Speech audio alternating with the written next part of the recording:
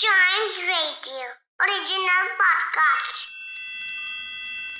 अब फास्टिंग शुरू है तो एक फास्ट की रेसिपी तो बनती है, और अगर शुरुआत ही हम मीठे से करें तो ये सोचिए ये फास्टिंग डेज कितने मीठे रहेंगे। तो आपको बताती हूँ एक व्रत की मिठाई की recipe that can be easily made in the house and can be had by everybody, specially the kids.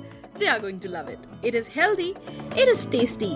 It is papaya halwa यानी पपीते का हलवा। कुछ डिफरेंट है ना? डिफरेंट तो डेफिनेटली है, बट टेस्टी भी उतना ही है।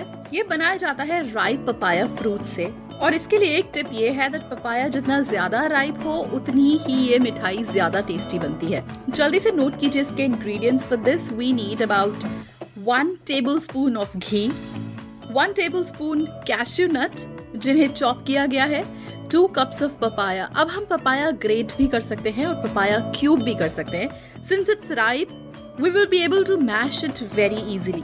फिर हमको चाहिए about half cup sugar, 1 cup milk and 2 pinches of cardamom powder, the green ones. कैसे बनाएंगे? सबसे पहले हम एक कढ़ाई लेंगे और उसमें डालेंगे 1 tablespoon घी।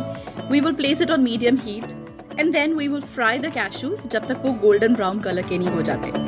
फिर हम cashews को निकाल लेंगे and we'll keep it in a separate bowl। उसके बाद हम घी में डालेंगे पपाया, फिर बहुत अच्छे से उसको मिक्स करेंगे and we'll keep cooking till the time all the moisture gets evaporated।